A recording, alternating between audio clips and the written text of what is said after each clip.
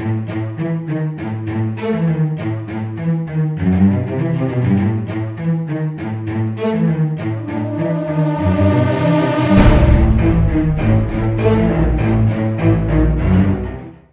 everyone, it is late October. We are deep in the throes of Halloween season, so there is no better time to join us here on Monster Movie House. It's a show that is dedicated to all things cinema, right? But absolutely, especially genre cinema. First of all, thank you to our sponsors, the University of Tampa and the streaming channel Mascot TV. I am the first of your two hosts, Chris Vanderkay, and I am here with my fellow script writing instructor and fellow fan of genre cinema, Tom Hammond. That's me. Thank you so much for being here, Tom. How are you doing? I'm doing fine. Yeah? I'm doing fine. I watched a lot of great movies this last weekend. I'm pretty excited about what we're going to talk about, and I will agree that there was a lot of prep involved in this particular discussion. So what we got on the docket for this week, as we always do, we're going to start with a recommendation for an upcoming film. I actually got to screen something that hasn't been released yet, so I'm going to talk about that for just a couple minutes. Then we're going to do our physical media roundup, and then I think the physical media roundup is probably going to end with a title you're talking about from Richard Franklin, which will lead us into the big picture conversation. That's right. Which is going to be this week about Hitchcock acolytes. Mm-hmm. And by that, basically, we mean the idea that, who isn't influenced by Alfred Hitchcock, who's seen an Alfred Hitchcock film? But we're talking about filmmakers who it's very clear were influenced. They're either enormous fans or even more to the point, I think, in some cases, you can see the influence of Hitchcock's work on the movies as you watch them. So that's what we'll be talking about this week. Scene by scene. Yeah, absolutely. So, I'll start off with the title I just mentioned. All right, there's an upcoming film, comes out on October 25th in New York and LA, but it will be going wide soon after that, and I'm sure that there will be a VOD release for it soon after that. The film is called Making Waves, The Art of Cinematic Sound, and it's a documentary, and I'm sure you've seen documentaries about film sound before. It's not something that's new. But one of the things I liked about this film is that there's the director, Midge Costin, is actually a sound person herself, and she's the one that directed the film. And the thing I like about it is oftentimes you'll get documentaries where someone is not part of the arena that they're in. And frequently that makes it helpful to us as audience members who also aren't, that they're the window, like in a good script.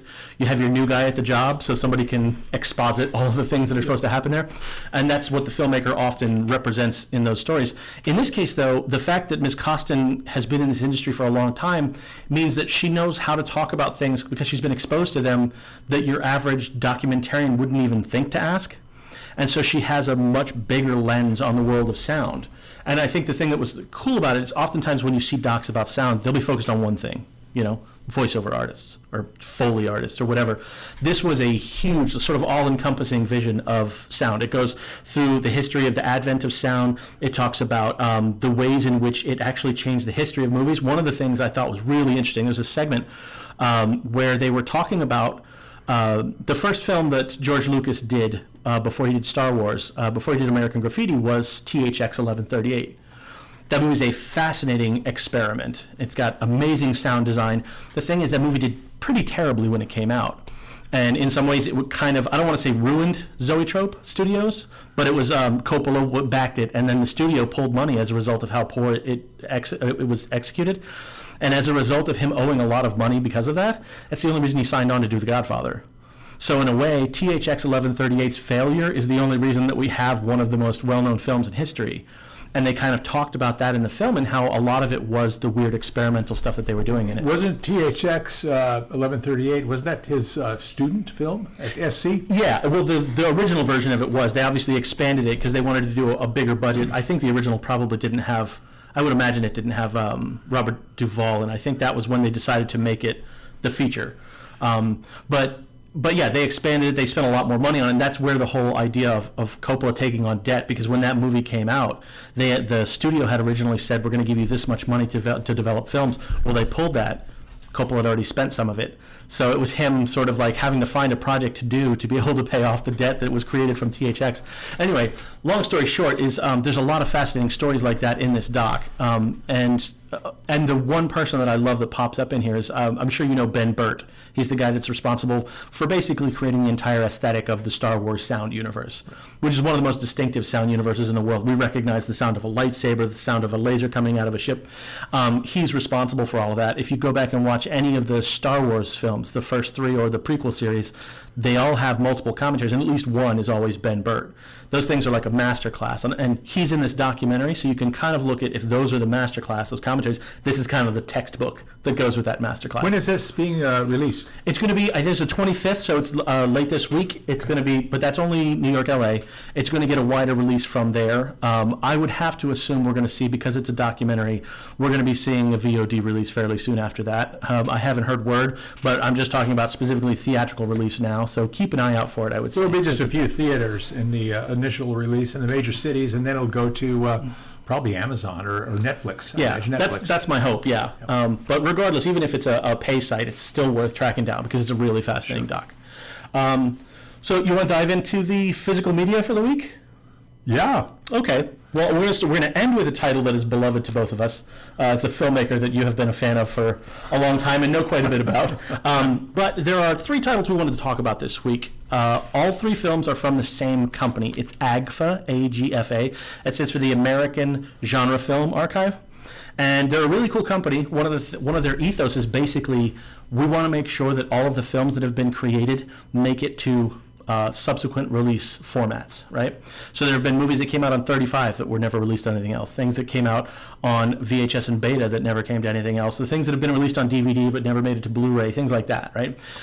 Their goal is to try and keep lost movies from remaining lost, dig them back up, give them the highest quality print that they can get from whatever the sources are, and then to put it out so people now can still find it. Sorry, go ahead. No. I have not seen, of these 3 films, I have not seen 2, but I have seen one like 3 or 4 times, and it leaves an imprint. It does. It really, really does. And I have a little bit of background on some of the stuff that goes along with that. With Ed Wood, he's of course, what you say, notorious. Yeah. He's notorious, but also like notorious sometimes has a negative connotation. I do think that there's certainly an unbridled passion to the work that he does, whether it's of a specific quality or not, we can argue, but you can't argue that there's not a level of passion that came from him for his work. That's the thing that makes it distinctive, is the level of dedication that this guy had. It was complete incompetence and complete dedication. Right. Yeah, there's not an ounce of cynicism in him. No, he's totally sincere in everything he does. So that'll be the 3rd title we talk about. The first one I wanted to mention, I think is really interesting, is a film called FX.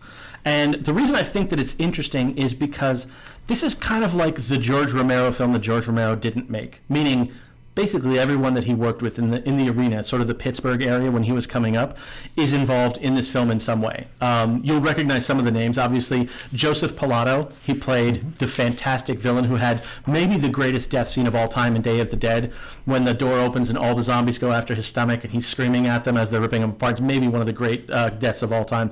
But Joe Pilato is in it. And then, of course, Tom Savini, who anybody who knows anything about effects knows Tom Savini. Well, Tom Savini had a pretty good death scene in Dawn of the Dead, too. Yes, he did. That's a good point. Lots of guts being torn out there, too. Yeah, and then his assistants got revenge on him by casting him in From Dusk Till Dawn and then gooping him up then because they all had to have him do it to them earlier in their career. But yeah, there's, let's see, who else? John Harrison. He was, I think he's both a composer and a cinematographer and director. He did a lot of stuff, but he's working on the new Creepshow series. He worked on Tales from the Dark Side, the movie with Romero. So a lot of the names you're going to see on this title, which is from 1980, so it would have been before Day of the Dead, but after Night and Dawn, around the same time that the titles like The Crazies and Martin, like all the people that he was working with around that time, those are the people we're talking about. And don't forget, children shouldn't play with dead things. Right, was that? I thought that was that Ormsby? That's Ormsby. Alan Ormsby and Clark? When I was looking at some Paul Schrader stuff this week, I found out that Ormsby had written Cat People, that's right, the script. And so I looked into Ormsby a little bit, and I ended up, of course, on Children Shouldn't Play with Dead Things.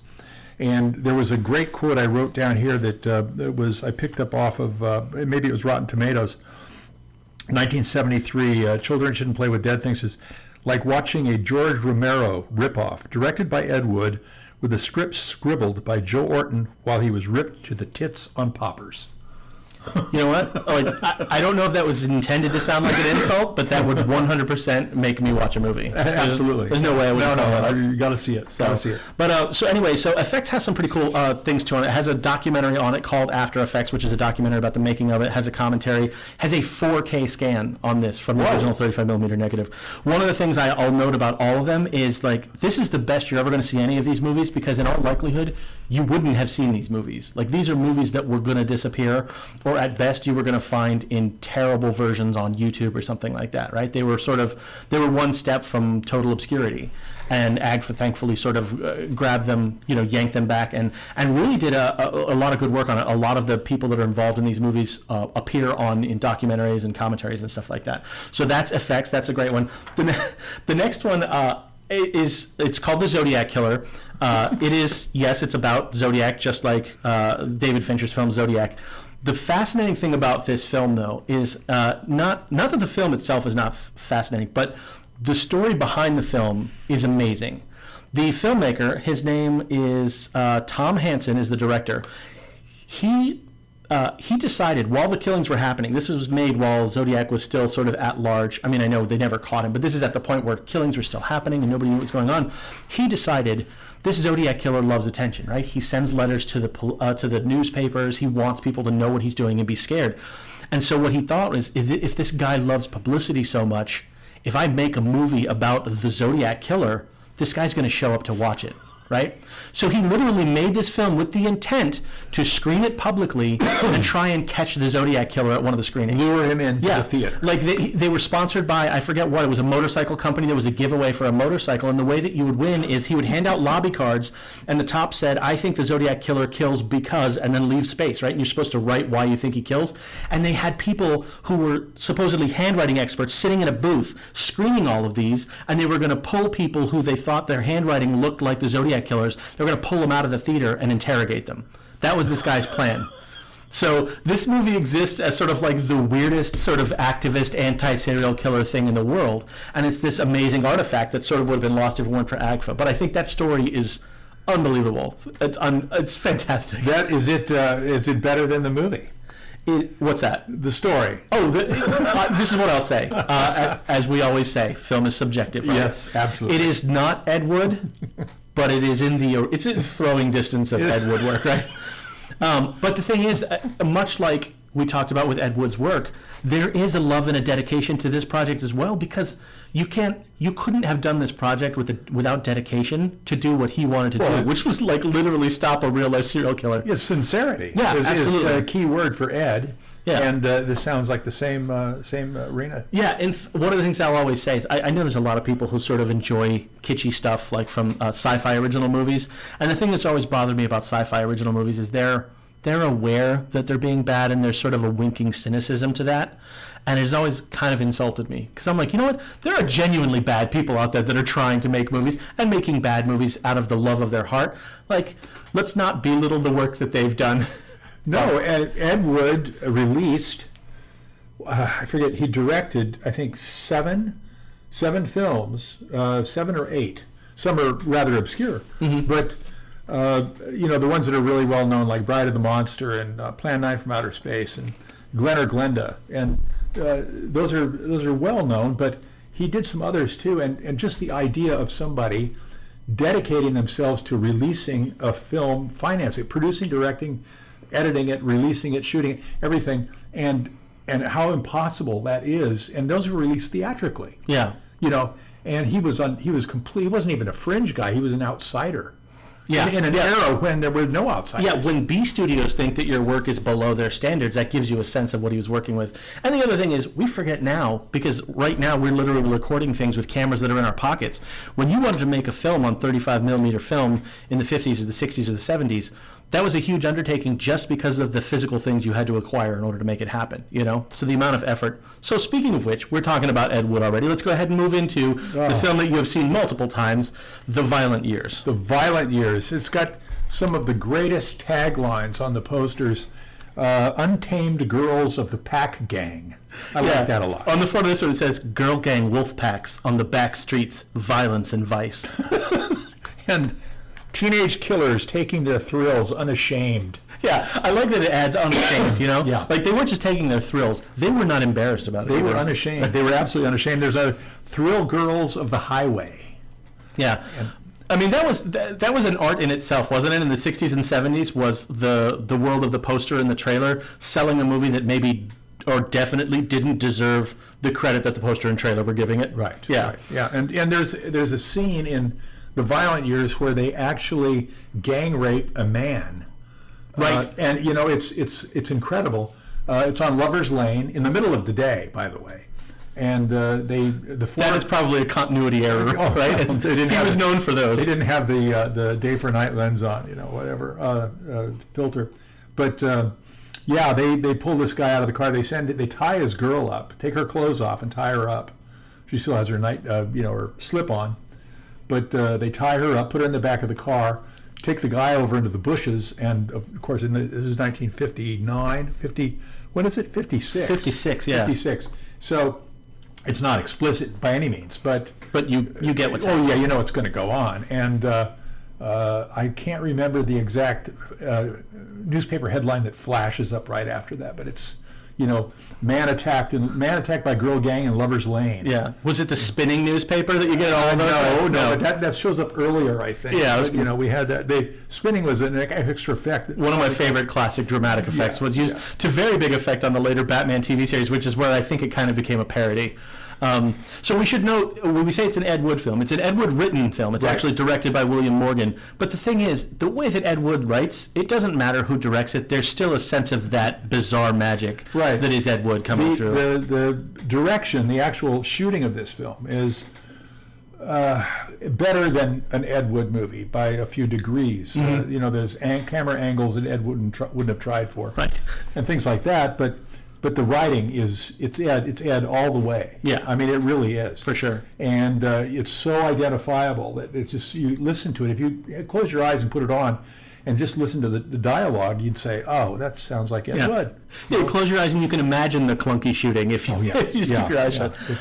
So this disc is a good opportunity to talk about some of the cool stuff that AGFA puts on as far as special features, because one of the things that's on here, which is fantastic, is the commentary track, right? Obviously, Ed Wood is long past on. And Violent Years has a commentary track? It does. Oh, that's man. the thing that's amazing about American Genre Film Archive, is they're like, if we're going to dig this movie up and we're going to bring it back to life, we're going to make sure that people treat it with the respect we feel it deserves and the amount of effort we put into it, right? So check out who's on this commentary track. Obviously, they didn't summon Ed Wood from beyond the grave, but they did the next best thing.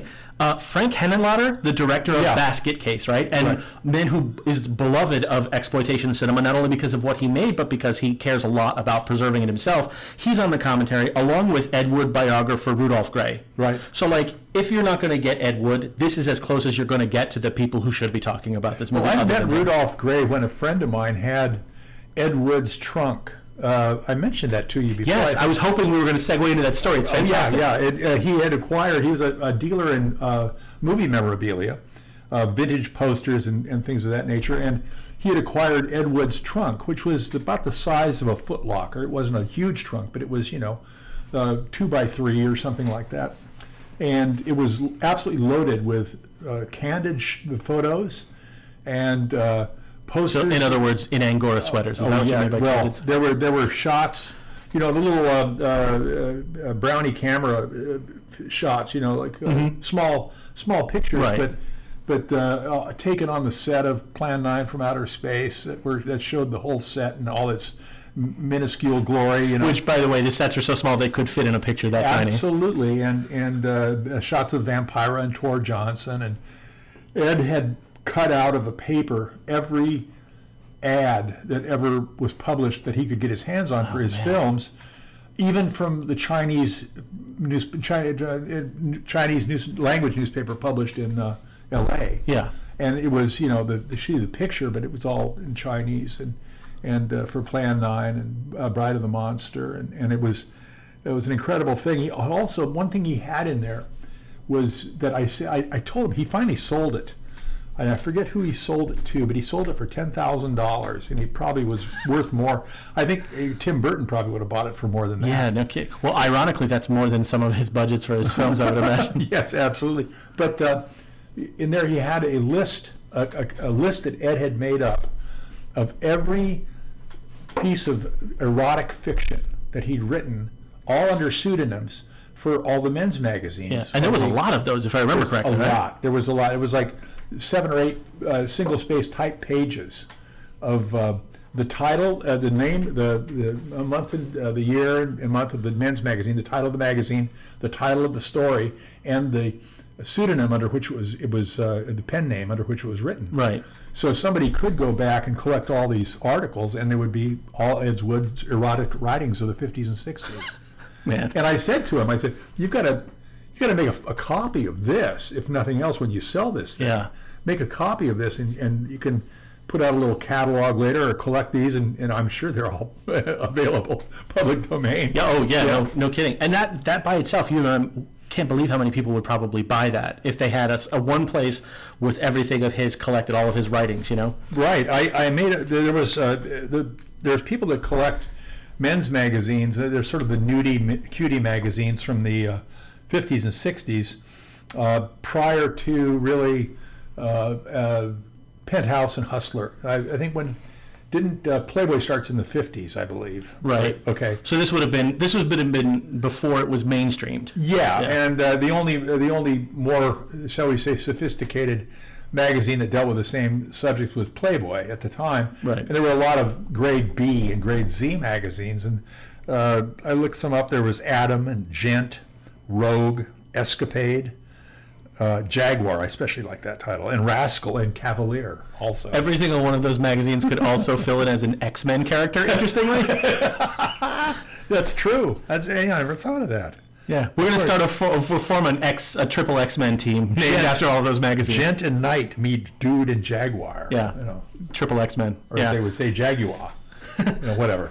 So, well, one of the things, the last thing I want to make mention of before we segue into the film that you brought was another cool thing that the American Genre Film Archive does on all of these discs, which is fantastic. I think it's almost all of these discs, is because you've put down your hard-earned money to buy this one film, they feel like that you deserve to get another one. And so what they do is they give you 2 discs, or they give you 2 films when you buy. So like with The Violent Years, you get The Violent Years with all those bonus features, but you also get the bonus movie Anatomy of a Psycho from 1961. Absolutely. Right? Fantastic. And that's the other one was a 4K print. This is a 2K scan of the 35mm print, so that's going to look fantastic. I have never heard the title, Anatomy of a Psycho. Yeah, it's one of those titles where it's close enough to several things that I think I know what it is, and then I look it up and go, oh, no, it's not that. No. I don't know what this is. Never seen this. Never seen this. For the Zodiac Killer, this is my favorite one, right? It's about the Zodiac Killer, so they want to pair it with something that's about serial killers, right? So they pair it with 1977's Another Son of Sam, right? Because as we all know, Sam had multiple sons. Multiple sons. Big family. Yeah. Big family. So, and again, another 2K scan from the 35mm print. So in all likelihood, the transfer that you're getting on this disc is the best that film has ever or will ever look. Right. Right? So, well, Another Son of Sam is 35 print. Who would have guessed? Yeah, exactly. Who would have thought it ever reached 35? Like it ever bumped up past 16? Yeah. But so that's the American Genre Film Archives. We're going to be talking about some of their other stuff too, because they were also kind enough to donate copies of their films to the UT Physical Media Library, right? Which is the project that we undertook to try and make sure that younger people still recognize physical media as not only a good thing, but sometimes a superior thing. Like sometimes the best place you're going to get a movie, and oftentimes, especially nowadays, the only place you're going to get a movie. I dare you to go on streaming and try and find Another Son of Sam somewhere. I've never heard of before. Yeah. And one last thing about Ed Wood. When I was working in film in Los Angeles, I knew a guy who had a teeny tiny studio. It was on Yale. It was on, what was it, Yale Street? I can't remember now. Anyway, it was very small. He was an old-time B-movie actor and producer named Lucky Brown. And Lucky I was talking, he mentioned Ed Wood, and I said, oh, did you ever meet him? And he said, yes. He said, I went up to Ed's place one time, and he was living in a motel. And I knocked on the door, and Ed answered the door, smoking a cigar with his mustache and everything else, and totally in drag, complete drag, with Angora sweater and the wig and everything, and said, come on in, I'm just playing cards with some of the boys. And they were playing poker, and Ed was in complete drag playing poker, smoking a cigar. And he said, that's the only time I ever met him. I said, well, that's enough, isn't it? Right. What else? What else were you going to get other Great than that? story, you know. Yeah. But And you know what? People talk about this a lot. You know, they talk about his films and the questionable quality of his films. But one of the things that I love about Ed Wood and about the circle of people that he worked with is their inclusiveness. Like, try to think about in that era that Ed would have been able to go out anywhere else to be himself around a group of people and not have been ostracized because of who he was and what he liked, right? Mm-hmm. He was able to sit in that room being the person that he was, being comfortable with who he was, and all the people that worked with him were just comfortable with it, right? They understood who he was as a person, and so the rest of that stuff didn't matter to them.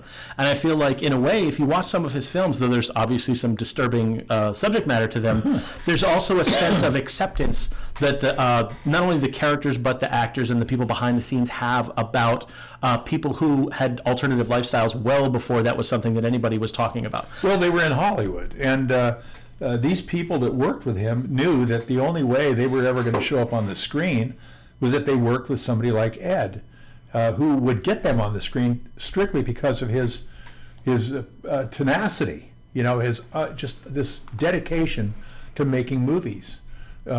And they're something to behold. If you've never seen an Ed Wood movie, you know, you just watch Plan 9 from Outer Space, and there's something absolutely charming about it, even though it's dreadful. You know, it's unbelievably awful, but it's not really awful. It's there's something in it that's and it's at the end of Tim Burton's movie Ed Wood. You know, he says, you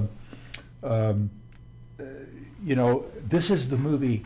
This is the one I'll be remembered for. Mm-hmm. Wide-eyed and idealistic, and it's true. That's the one he's remembered for. But he was the real deal. I mean, that's why I think people are attracted to his films, and attracted to him as a person, even though it's as fringe can be. You know? Yeah. No, absolutely. Yeah. And so you tell you what, we'll take a quick break. We're going to go to a music break just real quick, and then when we come back, we'll talk about the physical title that you have, which will take us right into our big conversation about the big picture. Absolutely.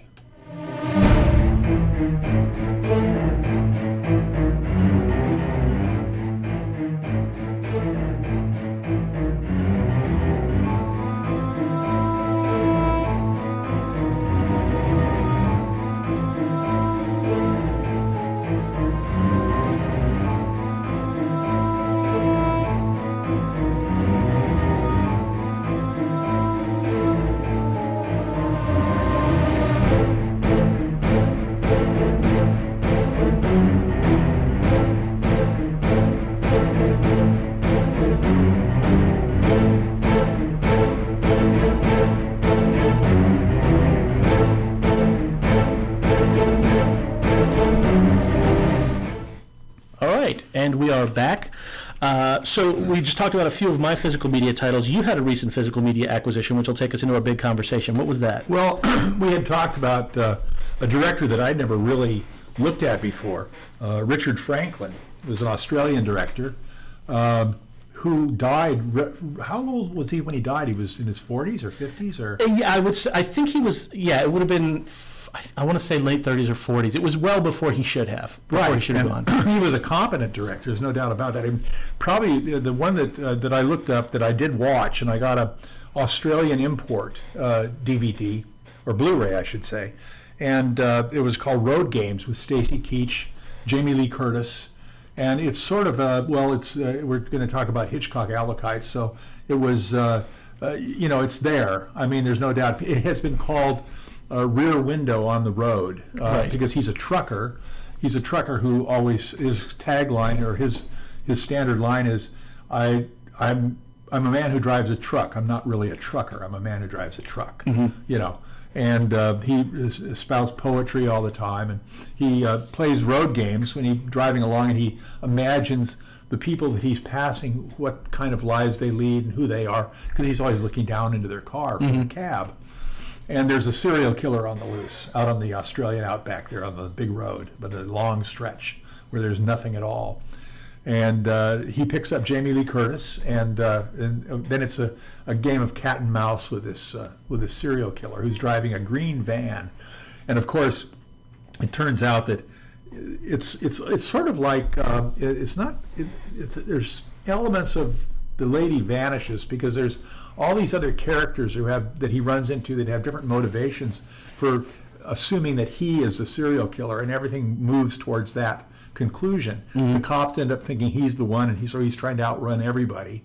And so there's a wrong man thing. Of course, yeah. Which is in any Hitchcock, let's say Hitchcock homage, there's always someone who didn't do anything wrong, but is going to be accused of what has been done wrong. Yeah. And it's good. It's a good film. And of course, on the Australian import that I got, there's no bonus features. Yeah.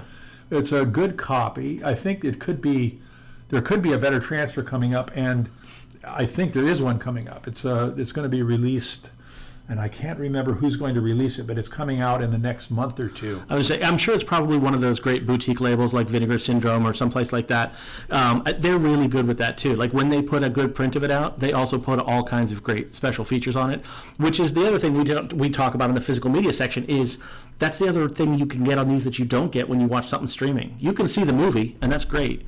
But all of the insight that you get from all this other stuff we're talking about is never included. You don't ever get any of those things because how do you stream special features, right? Right. Well, Jamie Lee Curtis this is right after she had done Halloween, and she was sort of had become a hot name, Right. But she was still sort of a scream queen too, because she was doing like Prom Night, and it was like a short window before she did Trading Places, I think. The director, Richard Franklin, met her on the set of The Fog. Yeah, that makes sense. And because he had been to University of Southern California Film School, and he knew Carpenter and all the guys who went there, and he was friends with him, and he went on the set and he met Jamie Lee Curtis and asked her if she'd be in this movie, and along with Stacy Keach. So it's a good cast. Yeah, and they're really good together. The two of them have great dialogue and great interaction with each other. Yeah, that's, to me, there's a few scenes between them that were really the high point of the whole movie. Yeah.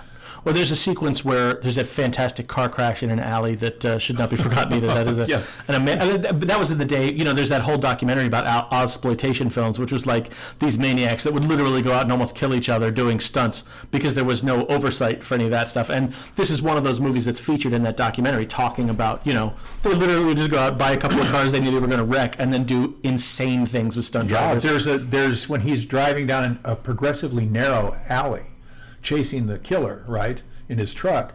And of course, it gets so narrow that the doors on both sides are scraping up against the brick walls. Mm-hmm. And there's overhangs that he has to break through or break part of the truck off. And at the same time, there's a cop.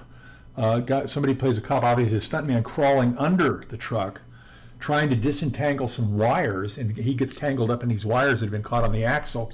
And you look at it and you realize, this is not special effects. Somebody's doing this, and it looks terribly dangerous. My God. Oh yeah. It's well, and we know it was dangerous because I think if you watch the documentary, more than one person died during the shooting of these films. Not that film particularly, but like the making of these movies. Surprised me. Yeah. The one thing I did want to note too is, aside from Franklin, who is not just a Hitchcock acolyte, but actually a Hitchcock like an academic. Like he studied Hitchcock. He was one of the people that interviewed Hitchcock. He would go around and do screenings of his films at colleges and stuff like that. But aside from him, the other creator of Road Games is the writer Everett DeRoche, he has a really interesting story because he's an American, he moved to Australia, he worked in a lot of like Australian television shows like Chopper Squad and stuff like that. It was like, cop stuff on TV. Right. But he was one of the first ones to realize this market of what we were talking about, the Ozploitation. And so he wrote a lot of the early titles. He wrote Patrick. He wrote Long Weekend, which I think is a fantastic and still unfortunately underseen film over here. He did One More Minute in Harlequin, but probably the one that he's most well known for is Road Games. And but he has had numerous films. I mean, up through, Jamie Blanks made a film of his in the early 2000s. So he's been working on writing horror film in Australia, even though he's an American, a displaced American, for like 35, 40 years. Wow. So he's a really interesting... It's interesting to watch his perspective of what Australia is because he doesn't come from there. So he has both an outsider's perspective, but also now, because he's been there 40 years, it is also an insider's perspective. So that's that interesting dichotomy, I think. Well, I saw another Franklin film called Cloak and Dagger. Oh, I love it. Yeah, and it was good. As I was watching it, I was saying, I really don't care much for the score, the musical score. Mm-hmm. But it was okay. I watched when I was watching Road Games. Of course, I said the same thing. There's parts of it that are good. There's parts of it that just don't fit the score. I looked that up, and it was written by Brian May, who is not the Queen guy, Right, not the another guy who's since deceased, and he'd worked for a long time in Australian film, and I look back and he'd made the soundtrack, the scores for Mad Max 1 and 2, The Road Warrior, and several other. I think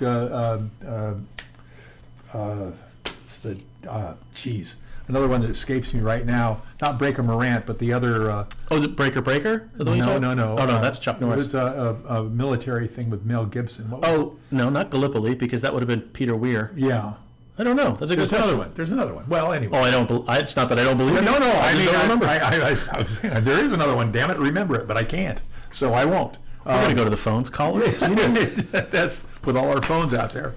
But yeah, so this actually is a good segue into what our big picture conversation is. I think Richard Franklin's a good place to start because, like we said, he was a Hitchcock scholar. So his films, and in fact, even Cloak and Dagger is to a degree some level of sort of a Hitchcock vibe, right? Mm-hmm. Technically, it was a remake of a different story. The writer, Tom Holland, who made Fright Night and Child's Play, he wrote that script, and that script is his. So he said it was. I did a modern day video game version of a remake of Cornell Woolrich's The Window, the Bobby Driscoll film. Right. But I mean, if you watch Cloak and Dagger, you can see, like you said, the innocent man in over his head story that is the basis of almost every Hitchcock story. Even the missing finger on the hand, which is 39 steps. I was going to say, and those two characters, the elderly characters, those are both Hitchcock actors that are in that film as well. They've popped up in his movies. So yeah, it was John McIntyre from Psycho. Yeah. And was his wife though? Yeah, I can't remember which film she appeared in, but I remember when I saw it, my mom, I was like 10 when I first saw it, and I loved that movie. She was the one that recognized that these were actors that from films of her generation. So I thought it was a really interesting foldover. But so we've got Road Games and Cloak and Dagger, both of which are clearly Hitchcock influenced, and then we move into the most connective tissue that a director could ever have to Alfred Hitchcock, which is he made Psycho 2. Mm-hmm. So, daunting task, right? Like it's how many years later? It was the mid 80s, It right? was 82, I think. Yeah. So we're talking, almost 20 years, not quite 20 years, but in that ballpark of, a little over 20. Oh wait, yeah, that's right. So Psycho 60. Yeah, that's right. Yeah. So we're talking over 20 and change years. They're making a sequel to a film that most people would feel A, shouldn't be sequelized, and B, how are you ever going to measure up to the impact that first film had? He's reteaming, or not reteaming, I guess it was around the same time as Cloak and Dagger writer Tom Holland. So it's Tom Holland and Richard Franklin working together on Psycho 2. And I don't know how you feel about it, but I was shocked. I mean, I'm lucky because I have the distance of time. I didn't see it when it came out. I would have been 5, and that probably wouldn't have been a good thing for me to do. But having watched them in order, there's this huge gap. But in a way, that movie is a very loving sequel that recognizes the brilliance of the first one and doesn't try to top it. It tries to homage it properly and be a sequel without, I feel like, trying too much to take away from what worked in the original. Well, I think it gives Anthony Perkins a kind of license that it's Psycho depends so much on his performance. You know, I mean, really, if you watch the Van Sant the remake that was scene for scene, the reason that it doesn't work is largely because of Vince Vaughn, and there's other things that make it not work, I think. But Perkins is the one that just makes that movie sing. Yeah. As far as the performances go, and Psycho 2 it's him. I mean, he's the one. The other actors are Meg Tilly's okay. She's fine, but he really is there. Yeah. He's there his performance is really there. Yeah. And I think one of the things that's funny about it, too, is that it has a strange sympathy for Perkins, maybe more than the first one did. And I would love to credit the director and the writer with thinking, here's how we sort of flip the script on it. But truth is, they just needed to land Anthony Perkins or they weren't going to be able to make this movie. Right. And what Anthony Perkins wanted was another shade to play with Norman, other than the one that we already know. And that was sort of where the genius came in, is they figured out, here's a way to sell Anthony Perkins on this by giving him another level, but also sort of deepening the mythology of the series itself. Right. I ran across a review of Psycho 2 that came out about the time that the movie was released. And it said that Psycho 2 is better than Psycho. And I was no. They're two completely different things. and it would be pretty hard to top Psycho. That's the original, I think. Yeah, that's a bold statement. That seems like the kind of thing you want to get on a poster with. Yeah, a blurb right up there on the poster. Yeah. I think that I saw Psycho in 1960 when it came out. How old was I? I was 14 years old. You were 5. I was 14. Oh no, I was 5 when the second one came out. Oh, sorry, that's right. So you're not. I was negative 20 approximately. Yeah, you're negative 20. Okay. So I saw it, and I was, as a 14-year-old, it totally freaked me out, and nobody had ever seen anything like that before, and especially the trick that he pulled off with killing off the main star actress with 45 minutes into the film. And audiences had absolutely no idea what was going to happen next because it left them dangling. Well, and he was the first one to institute the rule that if you didn't get in at the beginning of the movie, you had to wait until the next showing started, that you couldn't just walk in. Because that was a fairly common thing at the time. You just go in whenever, and they didn't make you only stay for one screening like they do now. So you could come in 20 minutes to the end, watch, and then loop back around and watch everybody always did. Right. That was a standard way to do it. And especially double features. People would go in at any time, sit down, and sit through a half feature, then a full feature, and then the other half. And his typical line was, "Oh, this is where we came in." Right. You get up and leave. Get up and leave. Yeah, get up and leave. I've seen it all now. It was standard, and there were also cartoons and serial chapters and comedies and all. Yeah, it was a full-on day's excursion. It was. Yeah. It was a full day of entertainment, really. So, all right, so Richard Franklin's the one we started with because he's like an acolyte, and he made a sequel. But so who are some of the other acolytes? Like, if you had to pick the first one that you can think of as like, oh, this is obviously Hitchcock. Brian De Palma. Right? Yeah. Yeah. He's the one I think probably most people think of immediately, just because I feel like he kind of pioneered the idea of sort of exploring, and I know he didn't look at it in this way, but I kind of feel like it's what happened is, what would a Hitchcock movie look like with modern technology and the ability to have an R-rated film, which is Hitchcock never really did up until, was it Frenzy, I think, was the only film he ever made where he wasn't sort of locked in by very strict studio system rules. Right. And so one of the things Brian De Palma did was explore, there was a lot of darkness in Hitchcock stuff. I can bring that more to the surface. He had to make it symbolic, and he had to sort of bury it. And I feel like De Palma was one of the ones that brought did that. the actual violence, on-screen violence was amped up with De Palma. And the sex and the nudity, and I mean, my gosh, Dress to Kill. Yeah, Yeah, Dress to Kill, Body Double. Body Double. But Dress to Kill has a great shower scene. I think there's even a shower scene in Body Double, isn't there, at the beginning? I was thinking Blowout. Right, Blowout. Yeah, Blowout has a shower scene. Yeah, and that's the interesting thing is in a lot of his films, even ones that don't feel particularly Hitchcockian, films like Carrie in them, there is still, I feel like you maybe would call it like a playful visual aesthetic. One of the things that I think draws people to Hitchcock in their young cinematic appreciation lives is that Hitchcock is so transparently a director in the sense that you can see Hitchcock as a director in his movies, that I think when people are just learning the idea of filmmakers having a visual identity, he's one of the easiest to identify, and because there's a playfulness. Almost everything he has some level of a gimmick. There's the single roving camera in Rope, or there's the fantastic sequence on the carousel in Strangers on a Train. He really loved the idea of just using technology and taking it to the nth degree that you can with it. And I feel like De Palma does that in certain ways with other stuff. He loves that with the split screen.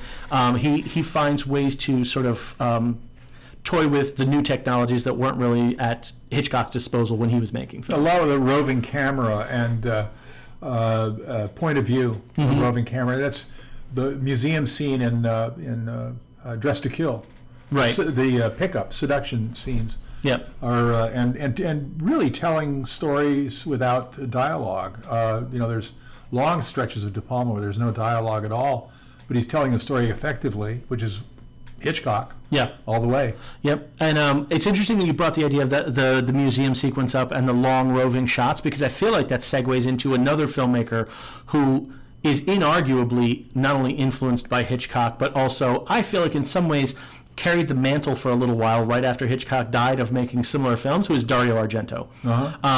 Because Dario Argento, was it the sequence, I'm trying to, is it the bird with the crystal plumage where you see the death that happens, is it in the museum, I think? It's in the art gallery. Right, the gallery. Yeah. Which is very similar in some ways, not to the events of what we were just talking about with the museum scene, but in its execution is very similar. Yeah, and there's a slight wrong man theme in Bird with the Crystal Plumage also. Yeah. I was surprised to find out that Bird with the Crystal Plumage, I think that was that his first solo directing job? Yeah, he had written stuff before that, but that was the first time he directed a feature film. He'd written part of Once Upon a Time in the West. Yeah, that was a fascinating team. Wow. Him and Bertolucci, and it was a strange writing team. But unusual. Yeah, and Bird with the Crystal Plumage, and then a movie that I watched this last week that I had not seen of his before was not Four Flies in Grey Velvet. It was the other one. The Cat o' Nine Tails? Cat o' Nine Tails. Okay. Yeah, with Carl Malden and James Franciscus. Yeah, and to me it was okay, but Bird of the Crystal Plumage is really good. It's shocking that someone can come out of the gate with their first film being that. Yeah. It's really impressive. Another thing we should note, because I mentioned Dario Argento and I was going to bring up Mario Bava, who literally has a film called The Girl Who Knew Too Much, which is clearly a reference, but also Blood and Black Lace, which kind of began the Giallo movement. I think in some ways, once Hitchcock stopped making, because he passed away, stopped making the psycho thrillers that he was making, I in some ways feel like the Giallo filmmakers, the Italian filmmakers, were actually the ones that stepped in and filled that void until people like Brian De Palma came along. They were the ones making, it was films about, handsome detectives and women in beautiful clothes having these, windswept adventures across the globe. I mean, that's literally a lot of what Hitchcock was doing. In The Man Who Knew Too Much, that was a, very similar plot to that. Right. And so I think the Giallos in some way are sort of the legitimate heirs to Hitchcock, and then I think at a certain point it splits into, you have your more mainstream sort of psychosexual thrillers a la Brian De Palma and Joe Esterhaas, but then I also think Giallo influenced slasher films equally. So there's this fascinating sort of bifurcation of you would call it, I guess, the highbrow and the lowbrow split of Hitchcock to Giallo, then to them. Right, well, you have a split there even with Bava, and the person who took over his mantle was his son, Lamberto Bava. Right. And he goes into the sort of the low-grade slasher Giallo areas more than... Actually, Bava was an influence on so many people and so many directors. And Argento is really influenced, by Bava. And Argento seems to go to a certain point and then sort of collapses, I think. Yeah. He reaches a peak with Suspiria. Inferno is his next film, and it's good, but it's like, nothing like Suspiria. And then it's just like a downward spiral. I don't think he's made a good movie since. It's been, I feel like there have been, if he's floundering around in the sea, there have been points where I think his head comes above water. There are Opera, films, maybe a little bit. Opera. I liked Trauma a bit. I even think that there are inspired moments in other films. I think that there are some pretty fantastic stuff in Stendhal Syndrome. And then obviously a film that's germane to this, I don't think is a great film, but it's worth talking about, which is Do You Like Hitchcock? Is the TV movie he made. You can't get any more transparent about your love of Hitchcock than literally making a movie where that's sort of central to the plot, But one of the people that you mentioned a couple of minutes ago, who I don't think we would necessarily talk about as being directly influenced by him, did make one hugely I guess you would say Hitchcock-esque film as a writer, is Paul Schrader, who worked with Brian De Palma to create Obsession. Right. I don't think you could argue that there's a film more influenced by a very specific Hitchcock film than Obsession was influenced by Vertigo. I hate to admit I have not seen Obsession, so that's like an assignment this week for me.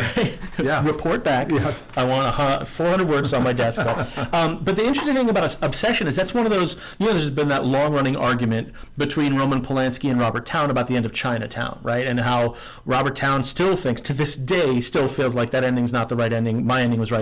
There's an interesting argument between Brian De Palma and Schrader, because Schrader wrote the script. There's apparently an entire third act of the movie that takes place years after the other two pieces of the film.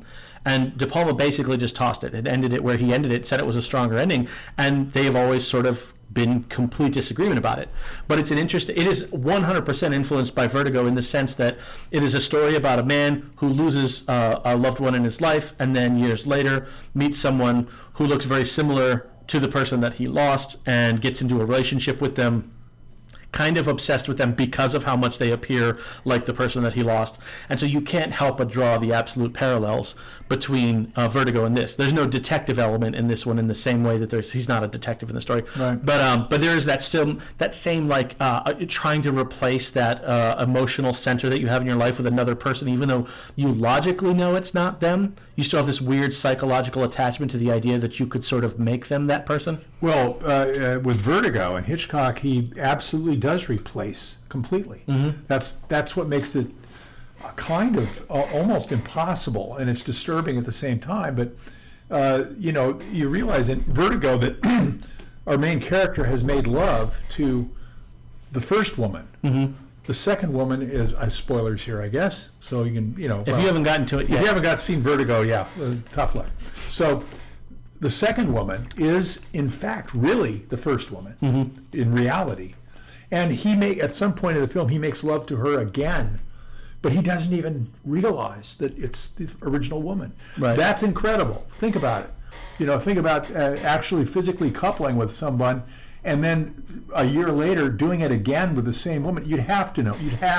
Right, and so that speaks to the sort of the ironclad sort of psychology of this person, that they're somehow able to like block that out or to not recognize, the obsession has taken over completely to the point where they've blocked it out. It's the same as Louis Buñuel with that obscure object of desire, where the man is the older man is so intent on consummating his relationship with this woman he's obsessed with that he doesn't even realize it's played by two different actresses. Right, exactly. And they look completely different. Yeah, and I think we even talked about the idea that clearly David Lynch is influenced by Hitchcock in this the use of the doppelganger as an external representation, and right? Lost Highway. Yeah. And I mean, literally anything. Twin Peaks is doppelganger. I mean, you throw a rock in a David Lynch biography, and then you could find two people there. That's right. There is one I think that's kind of interesting because it's really only two titles, both within the same year, that are, I feel like, clearly influenced by Hitchcock, but he has said he likes Hitchcock, along with many other directors, which is John Carpenter. Right. You would be out of your mind not to recognize the influence Hitchcock had on Halloween, all the way down to literally naming characters in the story after, the Dr. Loomis is named after Sam Loomis from the film, and also he cast the daughter of Janet Leigh in his movie. So it's clear that there's connective tissue there, but also in the way he plays with his audience. He loves to do the same thing that Hitchcock used to do, which is the sort of that Cassandra complex, right? Where he gives you enough information for you to know that someone's in danger, but they don't, so that you're the one that's suffering rather than the character, because the character doesn't yet know that they're in danger. And you're watching the frame. You're watching everything around the character. You're looking at the doorways. You're looking at the windows. Right. And because you're waiting as an audience. You're waiting to see something. Yeah. And that's suspense. Yeah, absolutely. And it's one of the reasons why I feel like he's definitely, if we don't want to call him an acolyte, because like I said, there's only two films, the other which I'll mention in a second, but if not an acolyte, then certainly someone who continued the study and execution of what it was that Hitchcock was doing. I think it was Roger Ebert that used the quote that like Alfred Hitchcock, John Carpenter knows how to play his audience like a piano. I think it's absolutely true. Yeah. And it's ironic because he's also a musician. So one thing, I watched a John Carpenter movie I had never seen this week because I knew we were going to mention him. I watched Ghosts of Mars, which is like, oh God. Yeah, I'm one of very few apologists for that film. Really? It's not. I don't think it's a good film. Yeah. I just enjoy it. So let me clarify that. Okay. I'm not saying it's a great movie. No. I'm saying there are very few John Carpenter movies I don't love, whether they deserve it or not. But the other Carpenter film I was going to mention is Someone's Watching Me, the TV movie he did the same year. Was it Lauren Hutton, I want to say? It's the first film that he made with his, I would assume at the time, soon-to-be wife, Adrienne Barbeau. Yeah. And it's a TV movie basically about a guy with a high-powered, what do you call it?